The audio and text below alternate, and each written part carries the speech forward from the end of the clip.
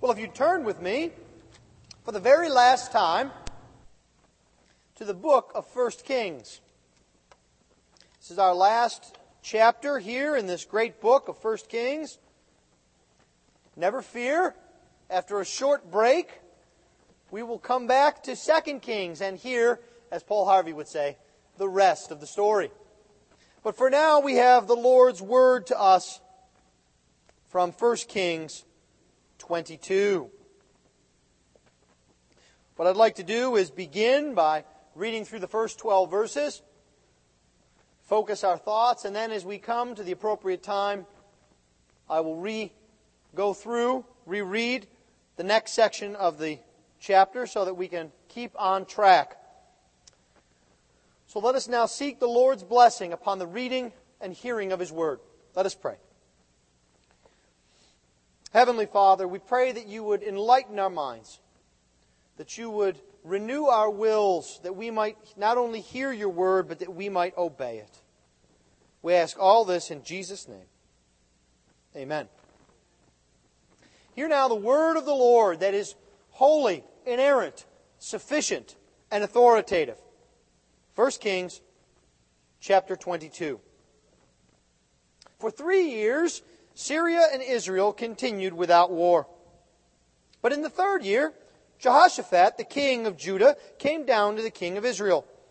And the king of Israel said to his servants, "Do you know that Ramoth-Gilead belongs to us? And we keep quiet and do not take it out of the hand of the king of Syria?"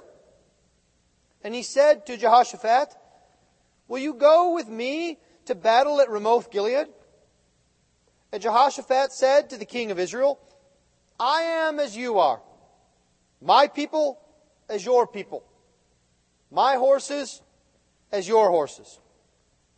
And Jehoshaphat said to the king of Israel, "Inquire first for the word of the Lord." Then the king of Israel gathered the prophets together, about 400 men, and said to them, "Shall I go to battle against Ramoth-Gilead, or shall I refrain?" And they said, "Go up, for the Lord will give it into the hand of the king."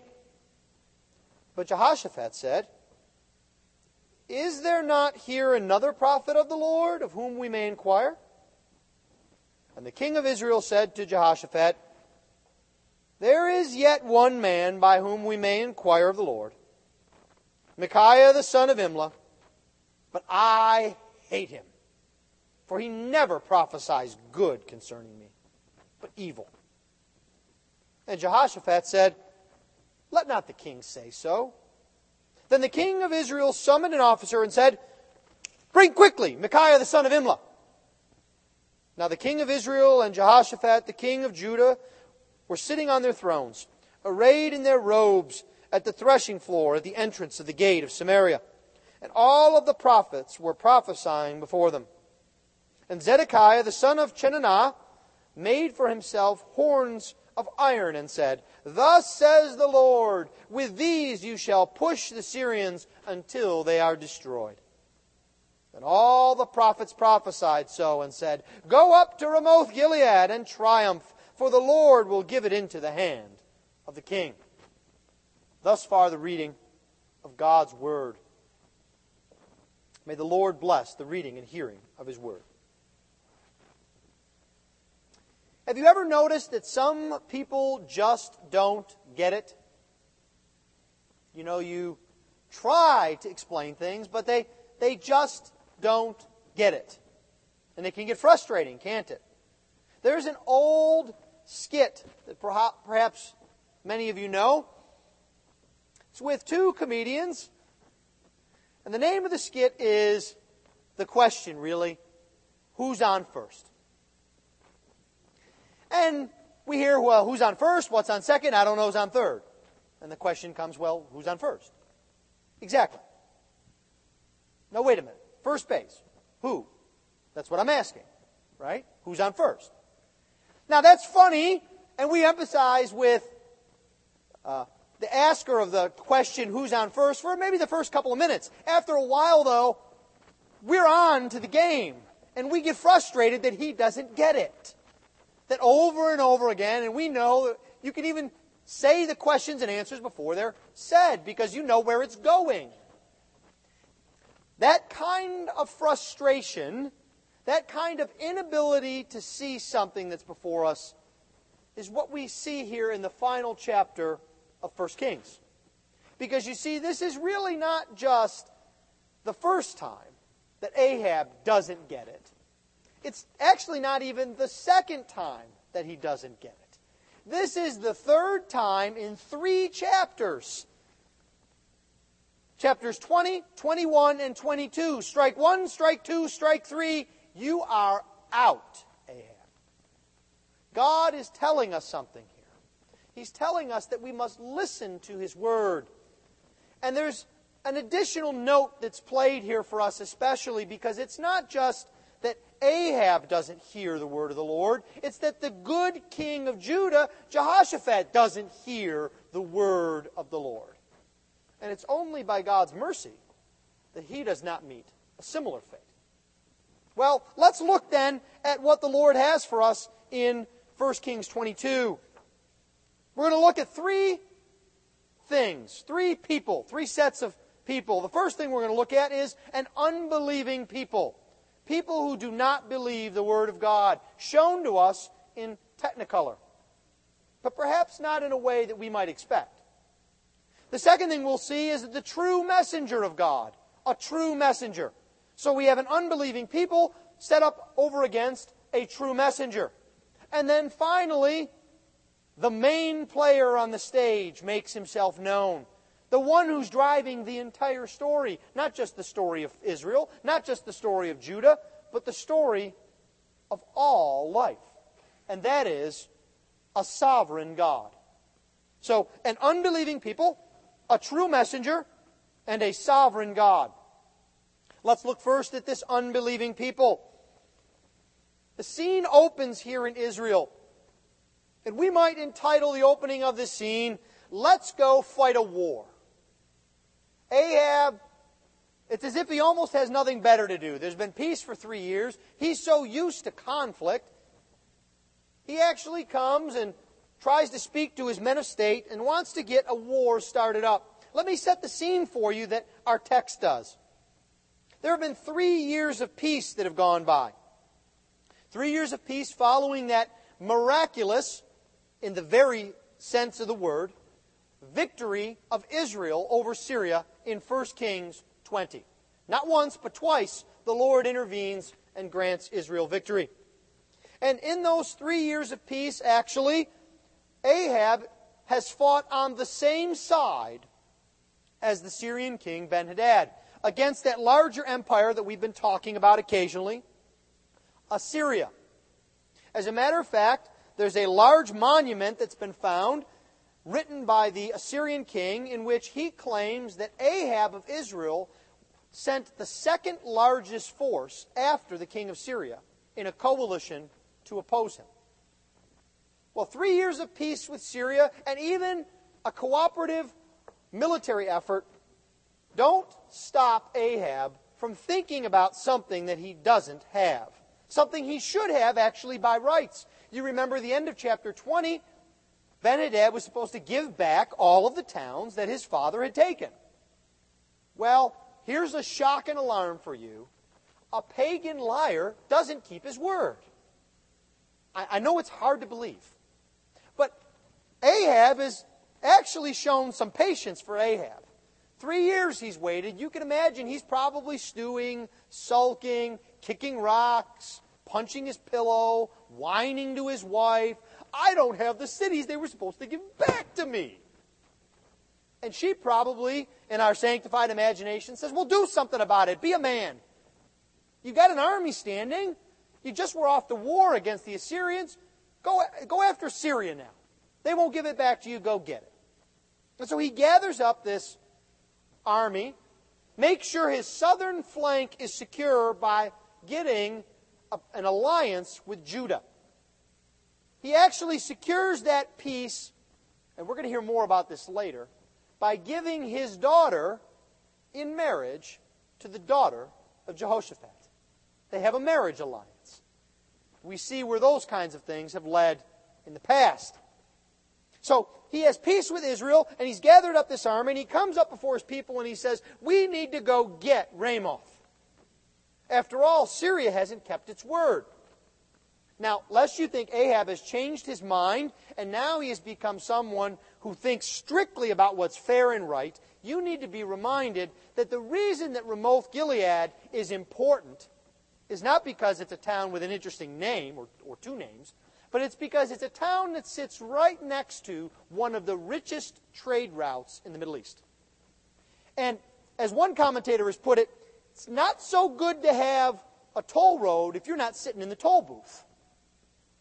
And so Ahab wants to sit in the toll booth and tax all of that trade that goes through there. You can imagine he's making himself miserable about every dollar that he doesn't get his hands on as it goes by. He's saying to himself, I deserve this. Have you ever pushed yourself to a course of action because of what you deserve? Maybe rightly, but sometimes maybe in a bit of a gray area.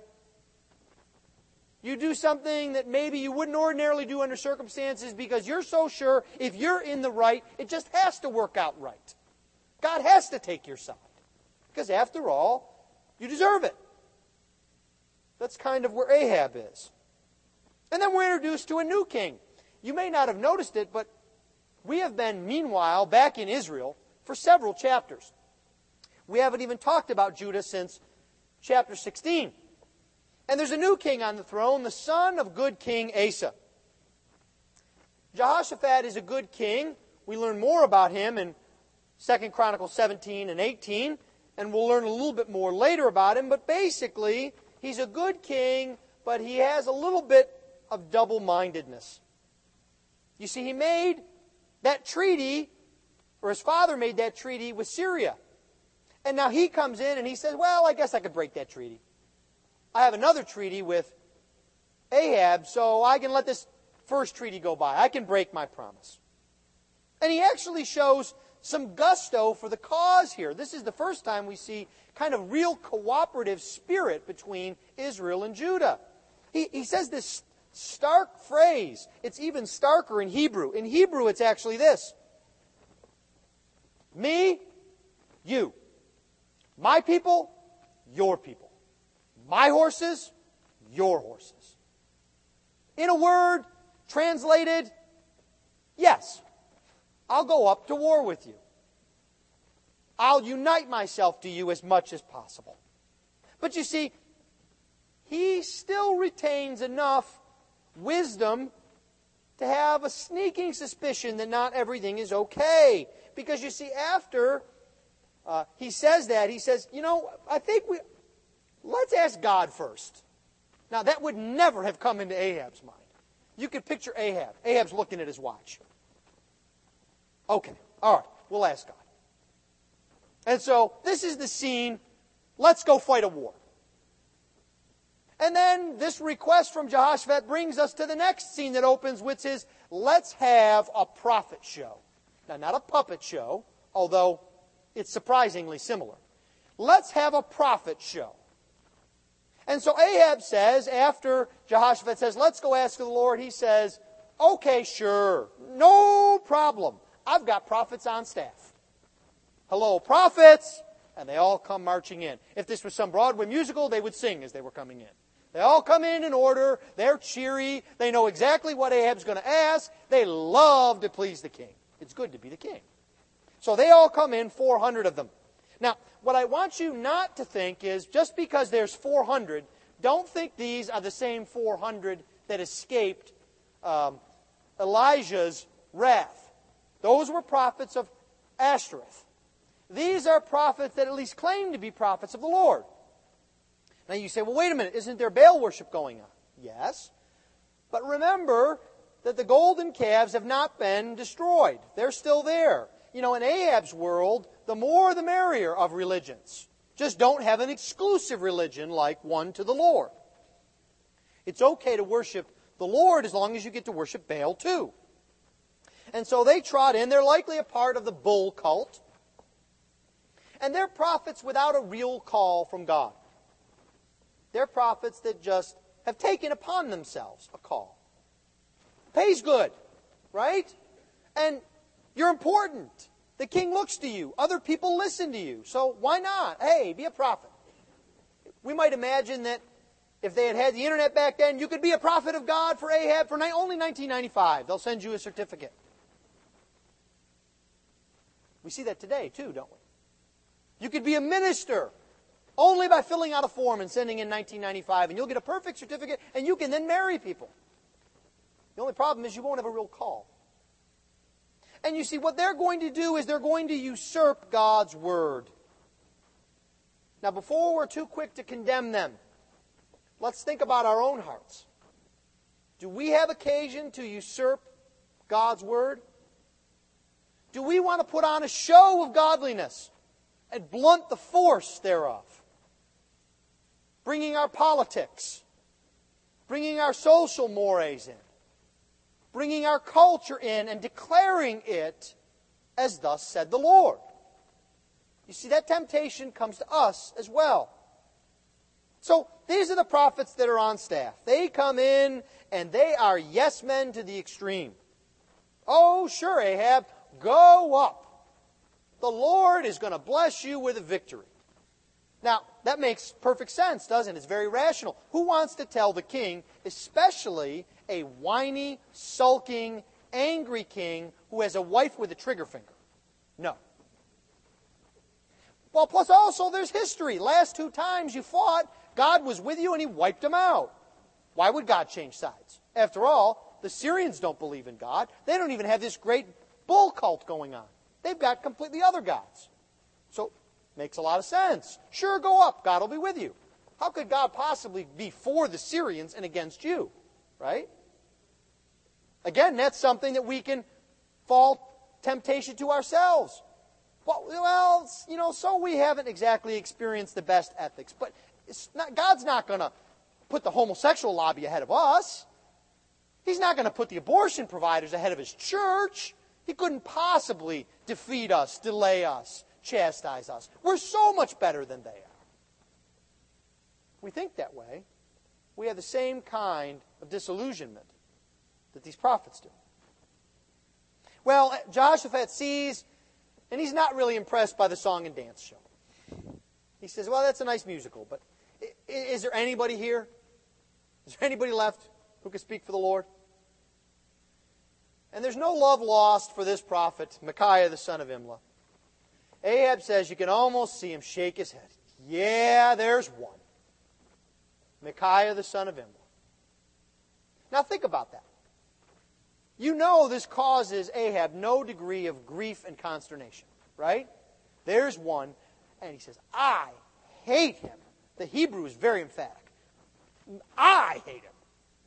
I can't stand the guy. But if we think about it in another vein, what a mercy of God. God sends His prophets, Ahab kills them. He sends Elijah, Ahab drives him out of town. He sends an unnamed prophet, Ahab doesn't listen. He pronounces judgment on Ahab, Ahab doesn't care. Yet there's still one prophet of God. There's still the Word of God there to convict Ahab. God has not completely delivered him over to himself. What a merciful action by God. Do you sometimes feel that God's mercy is your misery? You wish that God didn't put that friend that keeps you accountable in your life. He'd just go on vacation and leave you alone. Or that woman that comes alongside you and encourages you, you just wish she would empathize with you and just get out of town. Let you sulk. But you see, that's God's mercy. That's God's grace. He keeps His word in front of us. And it's interesting, there's kind of an attraction-hate relationship. It's not exactly love-hate, because Ahab does hear Micaiah. It's kind of like John the Baptist and Herod. You know, he heard him, he didn't really like it, but he heard him gladly. We hear in Mark. And the reason that Ahab doesn't like Micaiah is because Ahab is an outcome-based king.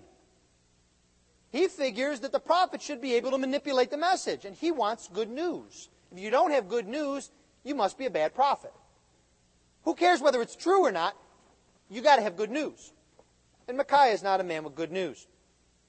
And then finally here we see Zedekiah comes out with a show. It's interesting, and maybe it's shocking to you, that he comes out with these horns and he does like a little play act. You can imagine he makes these horns and he comes out, he's playing around, and everyone's... Ooh. And as one commentator says, church is so fun when Zedekiah is there. He comes out and he puts on this fun act. It's so fun. And, you don't come up with horns on the spot. So Zedekiah already knows the answer he's going to give before Ahab asks the question. Of course you'll win. Wait, I know I got some horns around here somewhere. And he puts them on and he says, this is how you'll gore the king of Syria. But there's one thing that you need to know. When you get a chance this afternoon, flip to Deuteronomy 33, verse 17, and you'll find out that there's a prophecy of Moses that says that Joseph, through his sons, the tribes of Ephraim and Manasseh, which are a part of which kingdom? The northern kingdom. Will gore the nations. Same word. So you see, Zedekiah isn't some crazy secular zealot. What he does is he takes biblical scriptural truth and he pretzels it and he says, here you go, good news, king. And everybody says, wow, I never saw that in the Bible before. That guy really knows his Bible. The only problem is he doesn't have a calling and he's manipulative. See, it's not always obvious when falsehood is placed before us. Sometimes falsehood is placed before us with a scriptural veneer. That's actually when it's most dangerous. Well, these are the people who are unbelieving. It's all show to them. And in then comes the true messenger in verse 13. And the first thing we see about the true messenger is that he is bound by the word. You see, unlike the other prophets who bind the word themselves, they make the word say what they want it to say. The officer comes in, and you can imagine, he's walking Micaiah and he says, hey, if you know what's good for you, the polling says 100% victory at Ramoth Gilead. It's a done deal. 400 yeses, 0 no's, 0 abstentions. So if you know what's good for you, say yes. And Micaiah answers something that's very interesting. See, if we know the story already, we know he's going to say no, but he piques our interest. He says, as the Lord lives, whatever the Lord says, that's what I'll say. The Lord says yes, I'll say yes. The Lord says no, I'll say no. You see, he knows the true prophet can only say what God has given him to say. He can't make things up as he goes along, no matter how convenient, no matter how safe, no matter even his own personal protection. He's got to say what God has said. A friend of mine put it this way in terms of preaching as we think about it for ourselves. He said to me, he says, I don't care what you think. I don't care what I think. I care what God thinks. That's what I want to know. Is that what you want to know? Do you want to know what God thinks? Even if sometimes it's uncomfortable for you and for me? Even if we have to have an uncomfortable conversation? Because you see, that happens. It happens to pastors. You don't just need to be a prophet in Israel. It happens in the pastor's study, too. It happens in the elder's living room. Sometimes there are difficult conversations. You see, there's a lot of pressure here on Micaiah. The whole scene is laid out. Imagine it. The kings are there in all their robes. There's 400 prophets singing and dancing. There's a show going on with Zedekiah. Everybody's happy and it's, yeah, we're going to win. I mean, this is some pressure. This makes the uncomfortable lunch with your boss seem like nothing. Right? There's a lot of pressure here to say yes. Have you ever felt pressure to compromise what you know to be the Word of God because of the circumstances that you're in? If so, then God knows what you're going through. Micaiah knows. So this pressure is on Micaiah. Can't you just get along? And he says, well, I can't. I can only say what God says. And then something interesting happens. We're maybe thrown for a bit of a loop. They ask him, they say, Micaiah, shall we go up? And he answered, go up in triumph. The Lord will give it into the hand of the king. And we're sitting there going, huh? And then 2 verses later, he says, well, no, you're going to get wiped out. We think, wait a minute here. Is Micaiah lying? And I think part of our trouble is that we can't hear the Bible. You see, this is a scene that gets played out over and over and over again in Ahab's court. Your clue here is the next phrase. The king said to him, how many times shall I, and it's actually a continuation, shall I make you keep on swearing to speak the truth? You see, this is a game that happens all the time. Ahab calls in Micaiah, even though he doesn't want what he's going to say. We already know he only says bad things from Ahab's viewpoint. And so he says, should I allow these 2 people to live in sin? Should I plunder the temple of the Lord? Should I go off to war? And Micaiah comes in and he goes, oh yeah, sure, go ahead. Yeah, right. Okay. You can almost hear the sarcasm dripping. Yeah, go up. Good idea. And Ahab says, come on, tell me. And so then we go to the next scene in this little dance. And Micaiah says, all right, I'll tell you what. You want to know? Here. Here it is. There you have it. You go up, you all get wiped out, you get killed, and then you know what? Then there's peace. There'll be peace, Ahab, when you're dead. That's when there'll be peace. You like that news better? And then Ahab, of course, turns and he says, you see? Only bad things.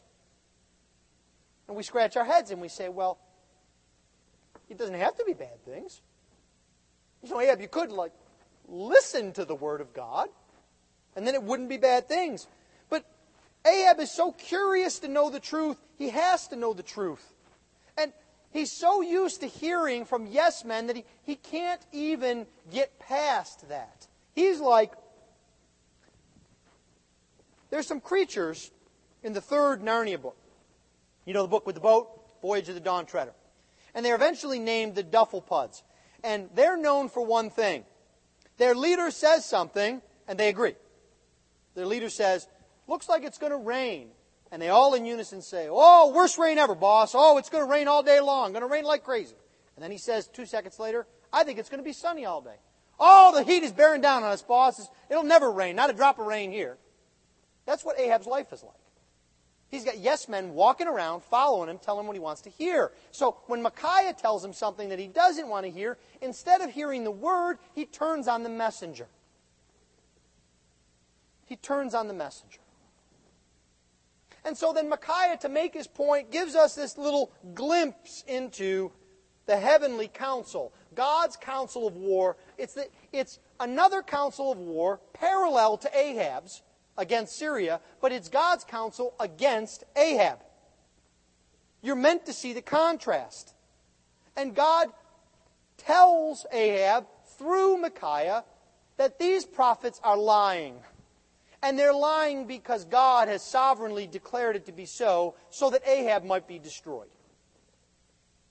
God is showing himself as sovereign even in the actions of pagan prophets. Now, we might say to ourselves, wait a minute here. Why is God sending a lying spirit? Why is God lying? Why is God deceiving Ahab? Why is he trying to trick Ahab into doing something he wouldn't normally do? And the answer is twofold.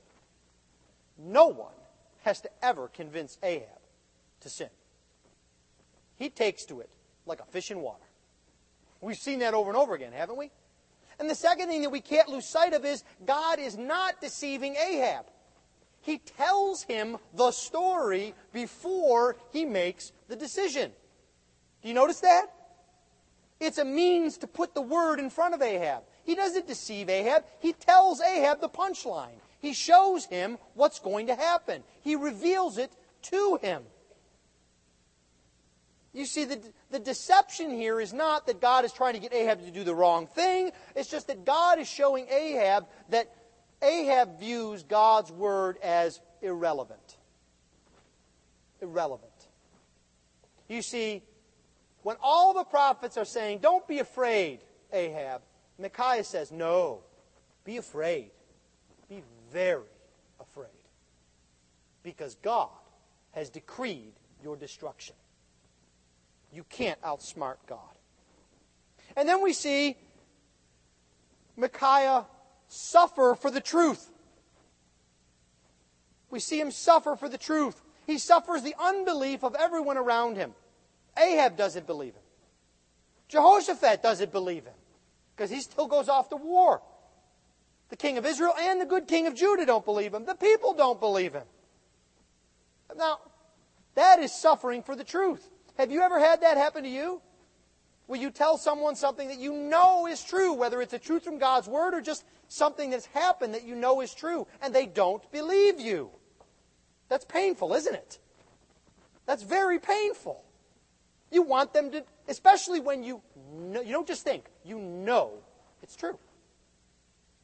You see, it's not just God's prophets that suffer that way. You're in good standing if you felt that. But it's not just that indignation. For telling the truth, Zedekiah comes up and punches him in the nose. And he says, "Wappo! What do you think? How did the Spirit of God get from me to you so fast?" He's basically saying, I'm not lying, you're lying. I had the Spirit of God. I had the floor show to prove it. Where do you get off coming in here and telling me I don't know the truth? And so Micaiah suffers that indignity. And then he's dragged off to jail.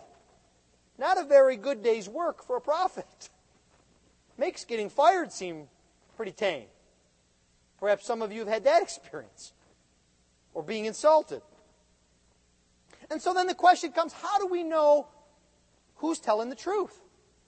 Zedekiah has his horns. He's got Deuteronomy 33. He's got 400 other prophets.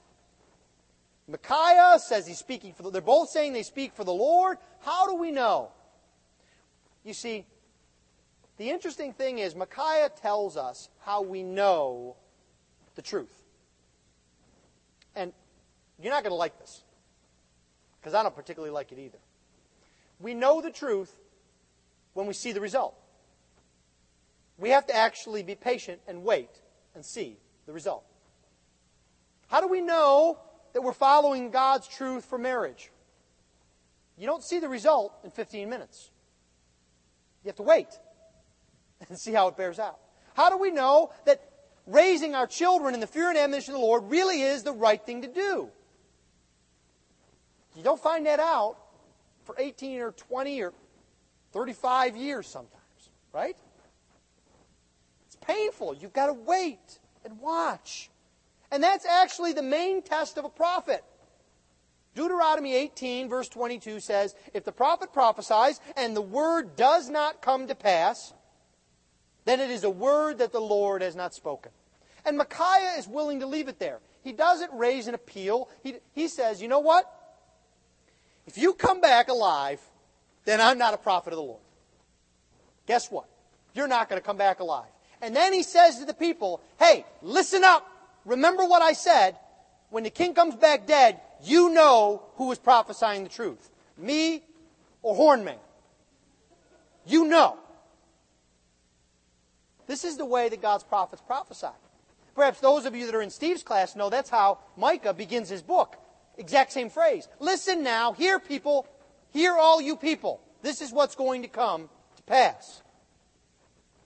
Because you see, Micaiah knows the truth of our third point.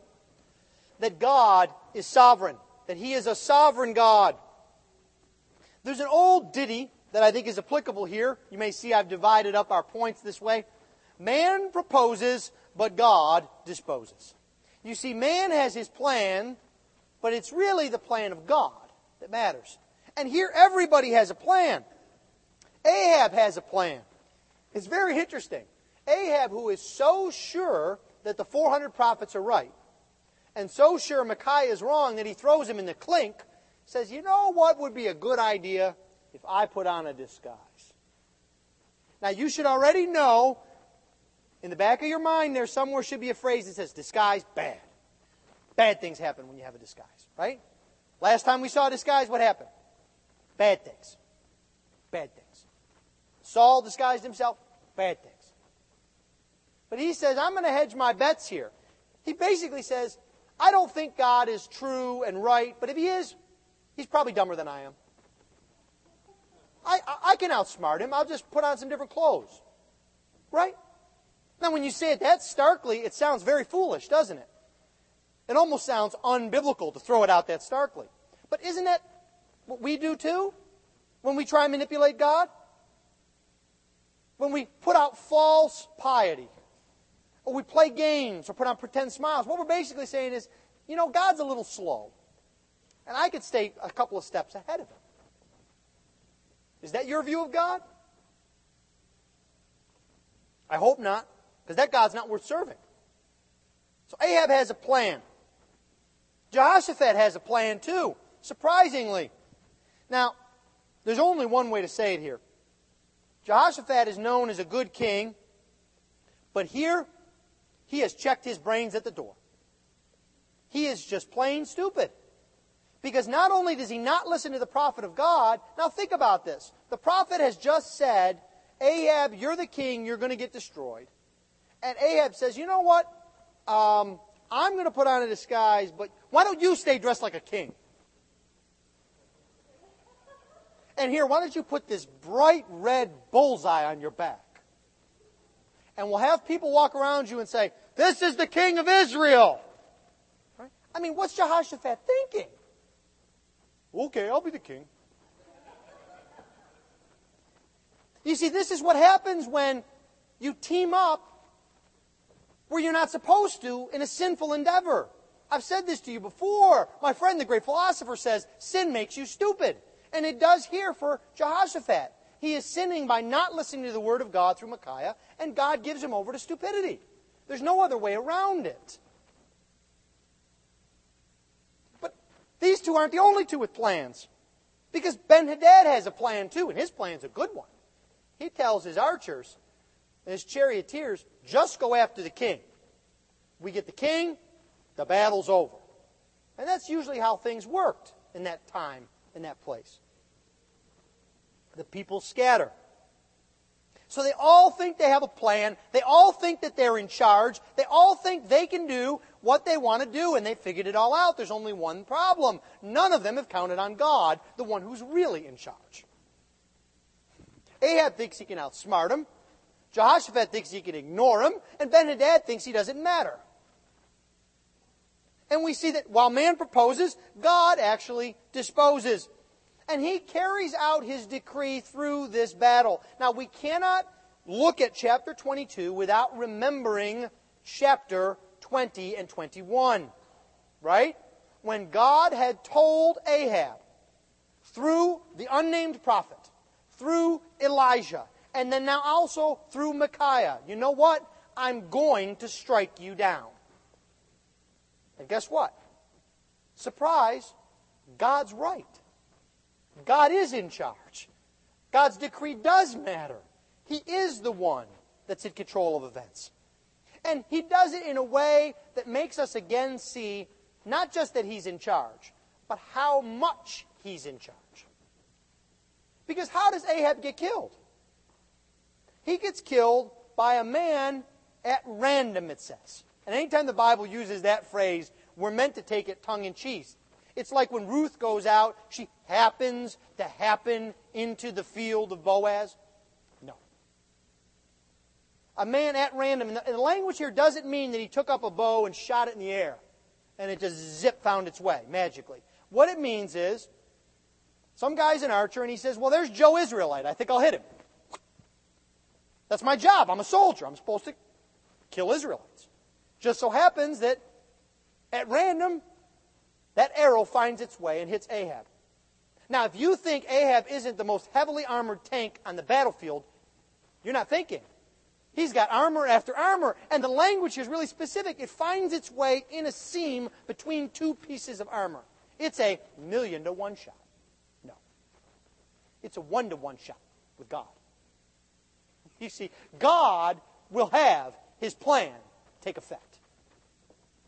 Ben-Hadad's plan notwithstanding. Jehoshaphat's stupidity notwithstanding. Ahab's arrogance notwithstanding. God is the one who's in charge. We also see something else about God being in charge. Jehoshaphat is in this bad place because of his own bad decision-making skills. Here he is. He's the king, dressed up in kingly armor. The charioteers are surrounding him. His goose is cooked. And he cries out. And the parallel passage, which is almost identical with this passage, except for a few words, in 2 Chronicles 18 says, "The Lord heard him and rescued him by making the charioteers go away." You see, God is in charge not just of punishing His enemies when they think they can get away with it. God is in charge of preserving His people even against their own foolishness. Why? Because Jehoshaphat deserved it? Because he was the king of Judah? Because he was better than Ahab? No. Because God had a purpose for Jehoshaphat. You see, it's God's purpose that matters. God carries out His decree. He preserves His people and He validates His word. Because all of this happens, we hear, according to the word of the Lord. And so, this is a story that should lay out for you great hope. Because the same one that decrees the judgment of Ahab and cannot be counter-effected by any manipulation of state, king, or innocent soldier, that same one has a word just as sure to you of mercy and grace in Christ Jesus. You see, it's this kind of sovereignty that allows us to say, neither height, nor depth, nor weight, nor famine, nor pestilence can separate us, what? From the love of God which is in Christ Jesus. That is the God who saves. Always watching. Always in control. Ahab didn't learn it. You, as the people of God, be encouraged by that. That God is found every day, in every way in your lives, sovereignly. Let us pray. Heavenly Father, we thank You for the way in which You tell us these stories, that we might know that You truly are God. You are sovereign in every way. We pray, Lord, that You would remind us of that we might take true comfort from it. And we ask it in Jesus' name. Amen.